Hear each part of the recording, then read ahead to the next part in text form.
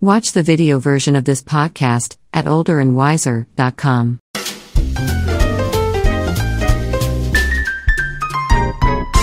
Hey folks, welcome to Older and Wiser. You've got Bob Bates and Susan Secor for the next 20 minutes or so as we explore recent public opinion surveys. Good morning, Susan.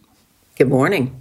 Top of our list today, a survey that ranks the 20 best TV shows of all time. And I know you've looked at this list. I don't agree with much of anything on it. I don't know how you feel. What are your thoughts? First of all, Friends was the top. I like Friends, don't get me wrong. It was pleasant. It was not appointment television for me. Yeah. I have a feeling the survey we're going to talk about was taken among millennials. So it's possible that the things that they find the best are a little different than the things we find the best. You and I have a much longer history with television, and we have the opportunity to have seen a lot more programming. So let's get started. According to this new poll, Americans say that the 80s and 90s are the best decades for television. Disagree completely. Yeah, because we were alive sooner than that. I know. Come on. Only 7% believe that we're currently living in the best era for television. You know what, I tell you, I think I'm among that 7% because these days with Netflix and Hulu and Apple Plus and so many platforms, the quality of television programming, in my mind, has never been better. I think I would agree with you since I am now in the streaming world. Yes. Other than that, it was like I kept watching, old reruns until I fell asleep on the couch, and it didn't take long. But I think there are some good old shows still on there that I still kind of like. It's like comfort food. Yeah. We've talked about this with movies, but I think TV shows do it too. But I think the streaming stuff, I agree. I like a lot of the stuff that's now out there. So much great stuff. Let me just guess what your number one most iconic best show ever on television is. I'm guessing it's a title that has 3 words and starts with the letter I. Am I correct?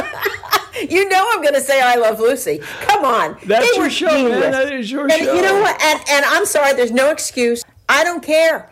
Any show. I don't even care if it's the grapes or the vitamin or Vegemin. Any show, she makes me laugh now. And I started watching that when I was a kid.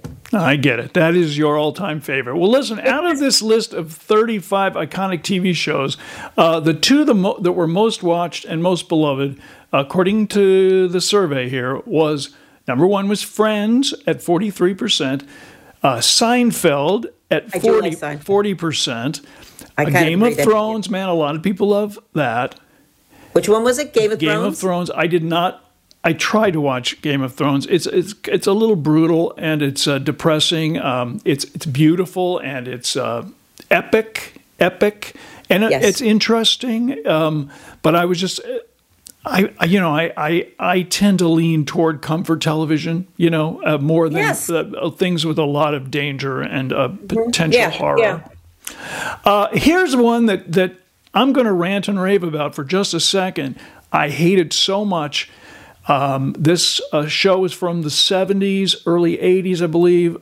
Three's Company. The worst show ever on television. This comes in number 4 on the list of people's favorite at 36%. This is the one with Suzanne Summers and John Ritter. Yeah. The one about the 3 people living in an apartment. No, I agree. I don't know if it was that. I don't hate it. It's anti-women. It's anti-gay. It's just anti-comedy in my belief. I thought there's nothing funny about that show. It's bad acting. It's over the top. I don't know. Maybe I'm being too rough on it. I get why people liked it. But be more honest. How do you really like it, Bob? I even hated the theme song. Yeah. You know what? I have to say, I didn't watch it enough to hate it that much. And I don't even hate it. I just thought, nah. And I passed over it. So but it was one of the most popular shows on television. It was constantly coming in number 1. And I never, ever understood it, even when it was on the air. Frasier coming in next at 36%. The Office, MASH, all of those among MASH the was top. great. MASH was great. Frasier was good. Frasier was a good, it was a good half hour. It was funny. It was an interesting situation in that, an older parent comes to live with his son. Maybe a lot of people, even in the boomer age, had not experienced that yet. It probably would have some timeliness now, but it was, it was good. It was a lot of seasons. I can't remember how many, but a lot of seasons. Yeah, it went on for quite a while. I mean, some of this stuff overstayed its welcome. It was a little longer than its 15 minutes of fame warranted. But a lot of shows do that. They have a lot of success, and then they don't cancel until they start to fail. And which was one of the things that I was so liked about Seinfeld, was that they canceled that show while it was still in the top 10. Jerry Seinfeld decided it's time. And I think that's kind of great. Pull the plug while you're still on top. You know what? A friend of ours that we worked with, and I've lost track of him, I should find him, Eric Lee Preminger, used to say that his mother, Gypsy Rose Lee, his father was Otto Preminger, and he used to say his mother, who was really the first stripper, among other things, she had a lot of talent. Yeah. And she said to him, Eric, always leave them wanting more, and don't give it to them. And don't give it to them. People Interesting. don't get that. And I thought that's always been one of the smarter things that I've heard about show business, entertainment, TV, what have you, because I'm not saying if you were doing a news piece or an informative piece, you want to give people as much information as you can. But if people are going, oh, what happens next? Cut. I think a lot of them have figured that out, maybe even on streaming. Yeah, and it's great advice from the world's most famous stripper, Gypsy Rose Lee. That's a good point. Leave them wanting more and don't give it to them. And she lived by that. And look what she became. I mean, she did a lot more than just stripping. She was an entertainer. She did a talk show. She did a number of things. I think she really knew the business. Yeah. And Eric Lee's got an interesting story too. Yeah, if you ever read his book. Nearly half of Americans, 45%, say they still have recordings of their favorite TV episodes on VHS tapes or DVDs. You got any of that stuff laying around? You know what? I think I got rid of most of anything like that. And it's funny that you mentioned that, because I was thinking today, I went through my DVDs and or CDs, and there's a bunch of them. Some of them are DVDs, they're movies, and some of them.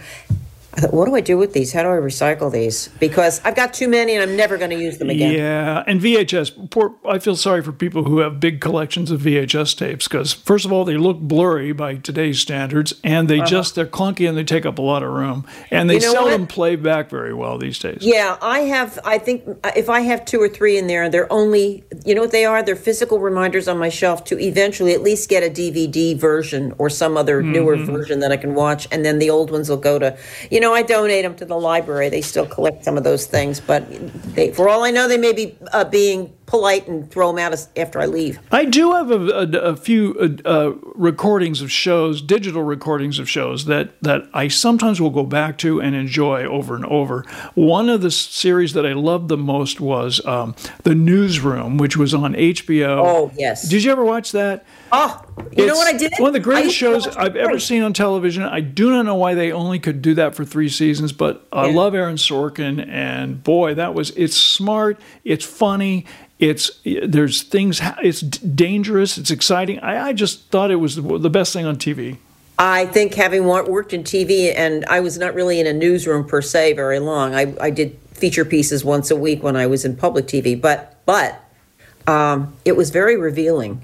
Yeah, and I thought they did a good job of what went on. They showed you how it really works in TV, and having worked in TV as well, it's pretty close. I mean, it's fairly accurate to what it's really like. So I don't know. I think that would be great. I love Boston Legal. I've Friends. I've got a bunch of those episodes. You know what's not on the list? What? Mary Tyler Moore. And I have to say, I think that show, with the people that were on there, it was, we just lost Betty White, and she was the last remaining cast member that was still around, and Lou Ed Asner, see, Lou even, that's how real they were. But I thought it was a really good example, and probably set a tone for other shows later, if they were to admit it, of an ensemble cast. Yeah, it was a great show. She didn't have to be on camera every minute. She didn't have to have the funniest lines. She was okay with setting up a joke as opposed to having the punchline. It just worked. Remember that final episode? Yes, I do. The group hug? A long way to Tipperary. Didn't it make you cry? Light out. Remember who thought? They get fired. I did not see that coming. That and the Newhart one where he wakes up and thinks it was all a dream. That's right. Oh, Bob Newhart show. That was great. Yeah, too. So much great history in those years. All right, let's move on. Which is worse? Let me ask you this: would you rather lose your phone or your bank card? Well, a month ago, I would have said I would have rather lost my phone. Now I don't really want to lose either one. Yeah. I'm too into the FOMO stuff, so I should probably say that for my mental health, but I think I'm too far in. Yeah, you're in. I can't do everything. I kind of got you hooked on the smartphone, didn't I? Yeah, thanks a lot. I'll probably need some therapy soon. So. According to this poll of 2,000 smartphone users, 6 in 10 people say they simply couldn't cope with being separated from their cell phone for more than a day. They couldn't cope.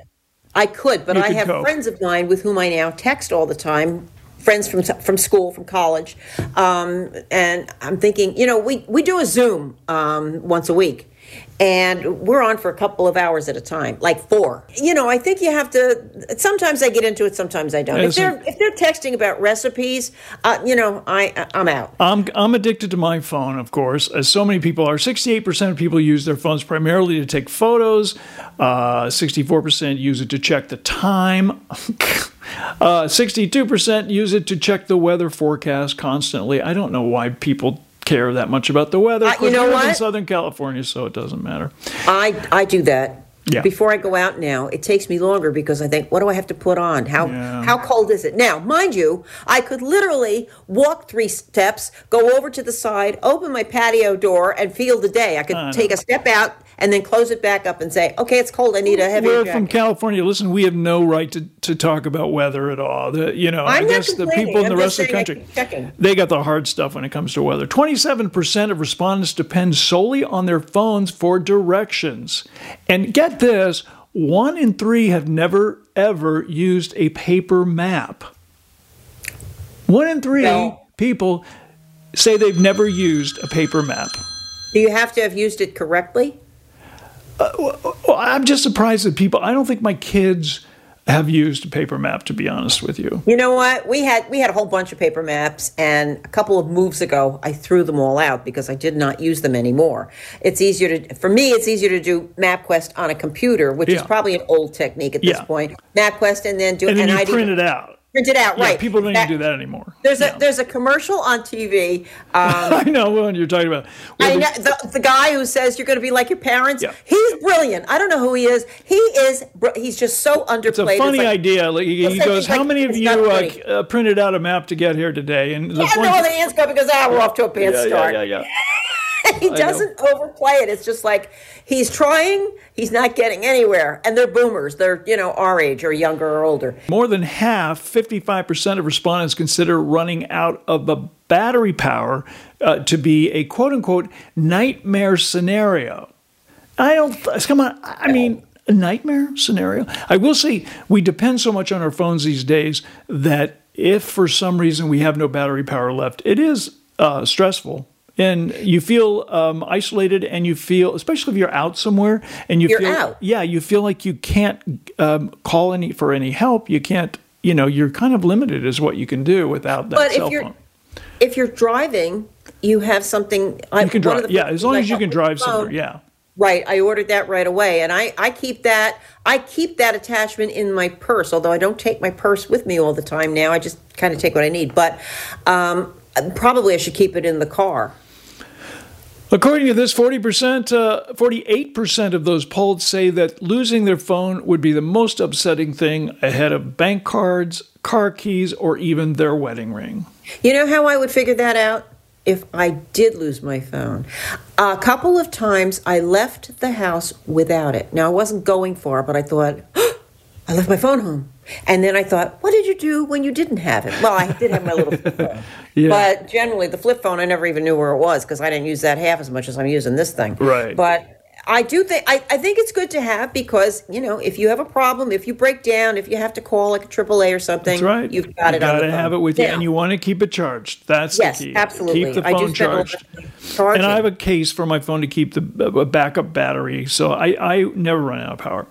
All right, moving on. A recent survey found that it takes Americans an average of 24 minutes to actually get out of bed. Oh, do they have a camera in my room? Where is it? Is that you? Are you slow at getting up in the morning? It's probably not 24 minutes, but I start thinking about it, and then I think, let me just, if I have the radio on, let me hear this one piece, and then I'll get up. And, and then the cat, I have to say, my cat, he really doesn't wake me up. He's figured it out. She's not getting up until she's getting up, and I think that's training, because otherwise you can what the cat says. So does your cat climb on top of you? And he's nuzzle usually you sleeping on the bed somewhere, but sometimes he'll start this, the kneading kind of thing. The kneading stuff. I hate that stuff. And but then if I tell him, not yet, let's wait. I'm not ready to get up yet. You are. Do you have a snooze alarm on your alarm clock or your phone? I do, but I don't use it. What I do have though is a time. I have one of these clocks. A friend gave it to us, and it's great. It's the thing that projects the time exactly on the ceiling. I love that. Yes. Yeah. And it's red, not bright blue or anything, so it won't keep you up. And it also has a thing, so if I put it on, you can have it shut off automatically at 90, 60, 30 minutes, that kind of thing. Or you can leave it on. That's a good idea. Yeah. The average American, according to this survey, needs 2 alarms and hits the snooze twice. Are they retired? Don't know. Don't know. I think that's just an average. But I think there's something, I have a tendency to set my alarm ahead of when I really need to get up. Yes. So that I can hit the snooze a couple times. Yeah. And if you have a sleepless night, the time you can always fall asleep is when you have to get up. Right. Why is that? I don't know. According to this, 80% of people who exercise regularly reported that their quality of sleep was good compared to 56% of those who didn't exercise. Do you feel like when you're exercising, you sleep better? Yes. We had a couple of warm days. We had a warm week was it 2 weeks ago or so? Mm-hmm. And when it was warm enough, I thought, what the heck? I went and I swam in the outdoor pool that is heated in the apartment complex. And I thought, if it happens that it doesn't work, it's too cold, I'll get out and go back home. But I swam 4 days in a row, half an hour each day. And I have to tell you, I slept better and I felt better. Oh, interesting. Yeah, but then the weather got cold. Okay, finally today, here's the headline. New York City has the rudest Uber passengers in the United States. Well, I don't think I'm surprised to think that New York City has the rudest Uber passengers. Does that shock you at all? Here's my question about this.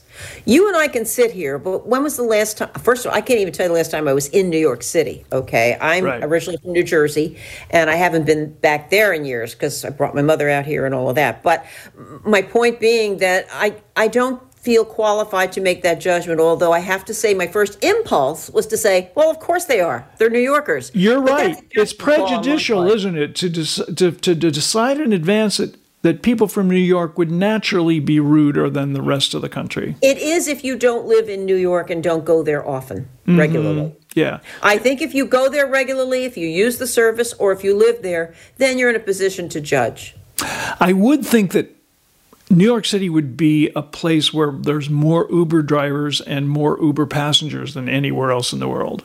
Maybe. So maybe there's something to do with just the sheer numbers. You're bound to get a few rude people. But, I mean, New Yorkers are also used to rude cab drivers, so I would think that they would tend to cut Uber drivers some slack rather than the other way around. I have to say this, and again, it's been a million years since I've been in the city and took a cab somewhere.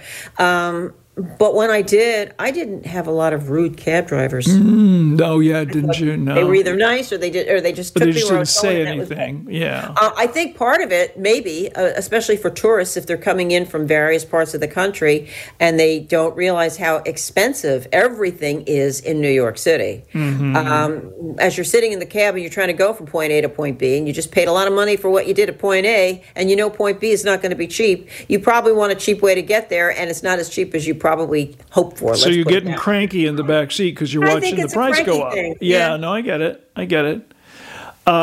This survey was based on apparently they interviewed Uber drivers, and so the survey was based on the passengers who show up on time, some who leave trash in vehicles or talk to their drivers respectfully or disrespectfully. These are some of the things that drivers sort of comment on, I guess. Other rude cities included Seattle, Washington, D.C., and Boston. I don't know. I really don't. I think it would be too judgmental and preachy on my part to think that. Again, not having used the service I don't think I've ever used an Uber driver. I have a car, so I don't. I'm not running all over the place. I remember when I first took Uber for the first time, I was really amazed at how much I liked it. I was concerned that the drivers were not quote unquote professional drivers, and that anybody with a driver's license could drive me around. Do I trust just anybody with a driver's license? But as I did it more and more, I felt like Uber drivers seemed safer. Don't you actually have to trust somebody in any public transportation? Of course. I mean, you get on a streetcar, you got to make sure that they can pull that brake. Same thing with cabs, same thing with planes, buses, trains, anything. I mean, there's a certain level of you have to trust the system at that point. So, you've got this artificial sense that cab drivers or bus drivers or trolley drivers, they're all well trained. Yeah, and never make a mistake. And never make a mistake, right? And never get distracted and never try to text while they're driving. I mean, probably they don't. I think you probably err on the side of caution, but again, I'm guessing. I feel like the world's gotten really angry, and look at the planes. Look at airplanes, right? And all that have been on the planes. And I don't think are people ruder now, or are they just annoyed with the pandemic and the mask thing? So I'm tired of it, so I'm going to take it out on whoever is sitting next to me or across the aisle. I think they're watching the example of others. And also, we're recording some of these encounters on our cell phones that maybe we weren't recording before, and we're seeing it more than we used to. Maybe these Karens were always out there yelling at people and doing this. It's like, I gotcha. Yeah, so the question then, I guess, is the world angrier, or are we just recording more of it? I think it's the world is a little angrier because of what we've been through and are still going through with the pandemic. I think we are recording a lot more of it. I think politics has emboldened people to be nastier and angry. I think the politics of the last 4 or 6 years has emboldened people to be more rude and angry. And it also, let me say, I think it's also technology in the sense that you put something out there quickly, whether it's on a text or on Twitter or something, and you don't have to say who you are. So you can say something, but nobody sees who said it because it's safe. To me, that's a little bit right, exactly. The anonymity makes it easier. We don't have to weigh in on every little thing. That's right. Who cares what we think? I think if you have something to contribute, open your mouth and say something. We should do a podcast called Who Cares What We Think? Sure. You don't care what I think? Most people don't care what we think anyway. No, I agree. Don't. I think, you know what it is more than anything? People don't think before they speak anymore. And because you have all this stuff where everybody's doing everything quickly, because you have a device that can get it out there quickly, and it's not a lot of effort, and the more you do it, the faster you get, guess what? They do. Well, according to this, San Antonio is the best place for Uber drivers to work because those are the nicest people in America, according to this. Who knew it? San Antonio. Nice people there, apparently. I don't know. I will say I have a friend of mine, but she lives in Florida, and after her husband passed, she got rid of her car. And I said, "Really? You don't have a car?" She goes, "No." So I guess she calls Uber all the time. I do like the ability to go right now. I don't necessarily want to wait even 5 minutes for an Uber to come to my house to pick me up. Yeah, that's the only problem. Okay, we're about out of time. What is your final thought for the day, Susan? Check in with your own level of cranky. Oh, I'm serious. I think that I'm cranky about 30, 40% of the time. My wife would argue that it's higher a percentage of time than that. For all the stuff that matters when you are 60 plus, visit us at olderandwiser.com. We'll see you next time, Susan. Bye-bye.